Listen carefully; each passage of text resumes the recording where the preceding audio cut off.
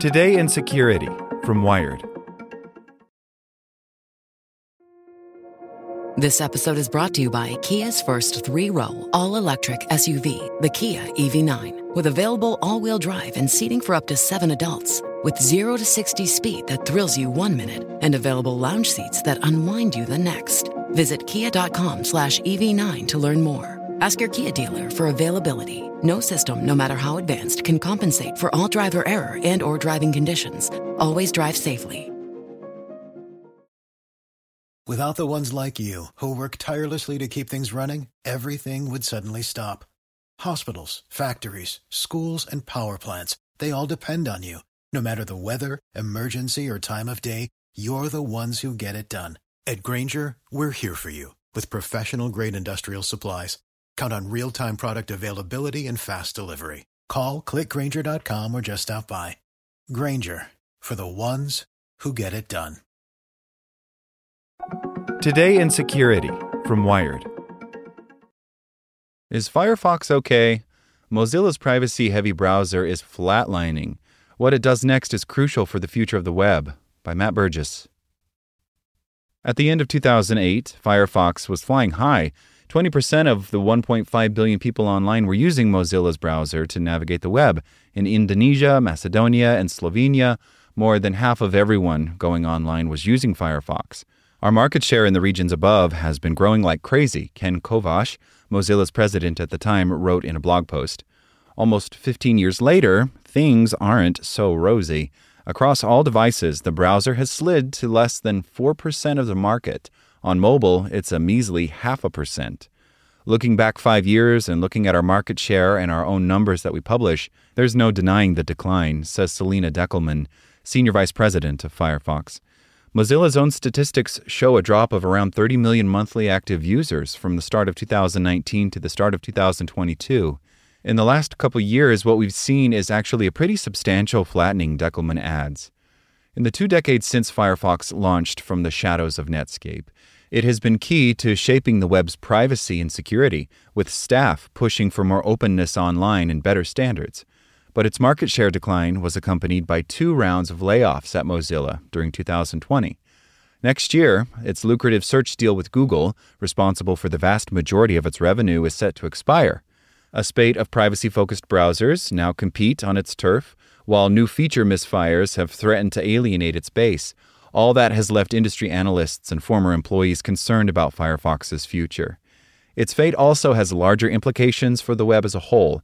For years, it was the best contender for keeping Google Chrome in check, offering a privacy-forward alternative to the world's most dominant browser. Since its release in 2008, Chrome has become synonymous with the web. It's used by around 65% of everyone online and has a huge influence on how people experience the internet. When Google launched its AMP publishing standards, websites jumped to implement it. Similarly, plans to replace third-party cookies in Chrome, a move that will impact millions of marketers and publishers, are shaped in Google's image. Chrome has won the desktop browser war, says one former Firefox staff member who worked on browser development at Mozilla but does not want to be named, as they still work in the industry. Their hopes for a Firefox revival are not high. It's not super reasonable for Firefox to expect to win back even any browser share at this point. Another former Mozilla employee, who also asked not to be named for fear of career repercussions, says they're just going to have to accept the reality that Firefox is not going to come back from the ashes. Mozilla and Google have a complicated relationship. While they may be competitors, they are also business partners. Each year, Google pays Mozilla hundreds of millions of dollars in royalties. Reports say that figure is currently in the range of $400 million per year for its search engine to be set as the default in Firefox. In its 2020 financial results, the most recent available, Mozilla listed its total revenue as $496 million, with royalties from search deals equaling $441 million. Firefox has other default search engine partners, such as Yandex Search in Russia, and these royalties are also crucial. Google also pays Apple huge sums each year to ensure it is the default search engine in Safari. The Google-Mozilla deal was last renewed in 2020 and is expected to expire in 2023. Stats show Firefox's market share has dropped around 1% over the course of this agreement. The company's own figures show its monthly active users have stayed stable at around 215 million, But there's no guarantee Google will renew at the same level. Deckelman says Mozilla doesn't reveal details about arrangements with its partners and declined to say whether negotiations with Google are ongoing. Mozilla's financial declarations from 2020 said that despite the layoffs, it is in a healthy place, and it expects its financial results for 2021 to show revenue growth. However, Mozilla and Firefox acknowledge that for its long-term future, it needs to diversify the ways it makes money.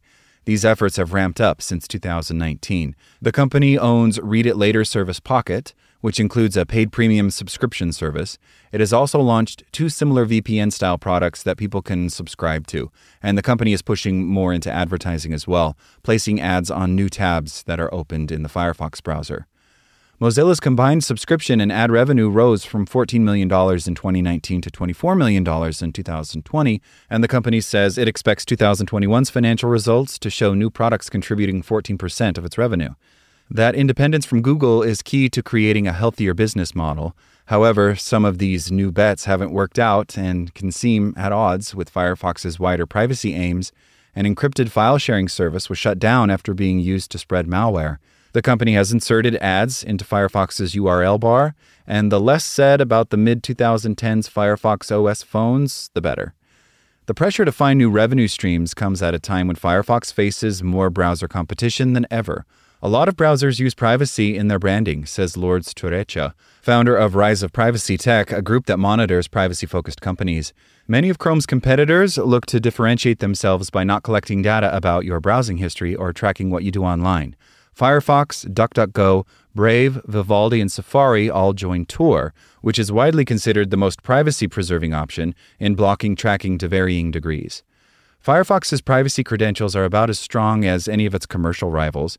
The main thing with Firefox is how extensible it is, says Jonah Aragon, a system administrator who also helps run the recommendation website Privacy Guides. The site, which focuses on open-source software, ranks the Firefox browsers highly. There's a lot of privacy features that aren't enabled by default, which is unfortunate, but it at least gives you the option to enable those if you think that you need them. In addition to the main Firefox browser for Android and iOS, Mozilla also runs the Focus browser, which ramps up privacy protections by default. Deckelman says the 2 Firefox browsers have distinct use cases, and she doesn't see the apps merging into one product.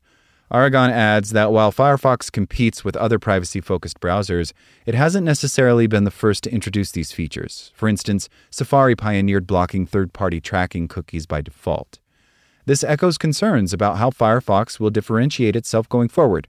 Former Firefox employees say Mozilla should stick to a distinct strategy for its marquee browser. It's basically a more optimized privacy browser, but at the same time, they're trying to get more utility out of it and squeeze revenue out of it by going in different directions. One former employee says, citing search bar ads as a prime example of conflicting priorities. Once lost, users hardly come back until there is a compelling reason. And what would that compelling reason be? Says Bart Williamson, a VP analyst focusing on privacy at Gartner. Williamson says he has been a Firefox user since its earliest days. I think Firefox really has a challenge to find a unique position, not only in marketing statements, but in their absolute product, and go in one direction, he says. For Deckelman, making Firefox more personalized is key. She says this includes trying to increase the browser's functionality to fit in with people being online more. It's almost impossible now for people to manage all this information, Deckelman says. For instance, last year, Firefox revamped its homepage to allow people to pick up previously abandoned searches and unfinished articles. It redesigned its Android app and added features from its password manager to the Firefox app. Mozilla has also been focusing on partnerships, including recently working with Facebook parent company Meta to push for more privacy-focused advertising. Deckelman says Firefox is likely to continue looking for ways to keep personalizing people's online browsing. I'm not sure that what's going to come out of that is going to be what people traditionally expect from a browser, but the intention will always be to put people first, she says. Just this week, Firefox announced a partnership with Disney, linked to a new Pixar film, that involves changing the color of the browser and ads to win subscriptions to Disney+. The deal speaks both to Firefox's personalization push and the strange roads its search for revenue streams can lead down. Deckelman adds that Firefox doesn't need to be as big as Chrome or Apple's Safari, the second largest browser, to succeed. All we really want is to be a viable choice, Deckelman says. because we think this makes a better internet for everybody to have these different options. Despite some of its misses, Firefox still matters. Mozilla is pushing companies to be more private, and its key product is different at its core. The browser market is dominated by Google's Chromium codebase and its underlying browser engine, Blink, the component that turns code into visual web pages. Microsoft's Edge browser, Brave, Vivaldi, and Opera all use adapted versions of Chromium.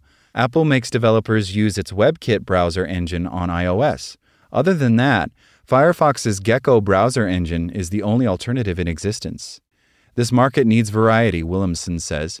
If Firefox diminishes further, there'll be less competition for Chrome. We need that difference for open internet standards, for the sake of preventing monopolies, Williamson says. Others agree. Everyone we spoke with for this story, inside and outside of Mozilla, says having Firefox flourish makes the web a better place. The trick is figuring out how to get there. Like what you learned? Subscribe everywhere you listen to podcasts and get more security news at wired.com/security. Without the ones like you, who work tirelessly to keep things running, everything would suddenly stop. Hospitals, factories, schools, and power plants, they all depend on you. No matter the weather, emergency, or time of day, you're the ones who get it done. At Grainger, we're here for you with professional-grade industrial supplies. Count on real-time product availability and fast delivery. Call, click Grainger.com, or just stop by. Grainger, for the ones who get it done.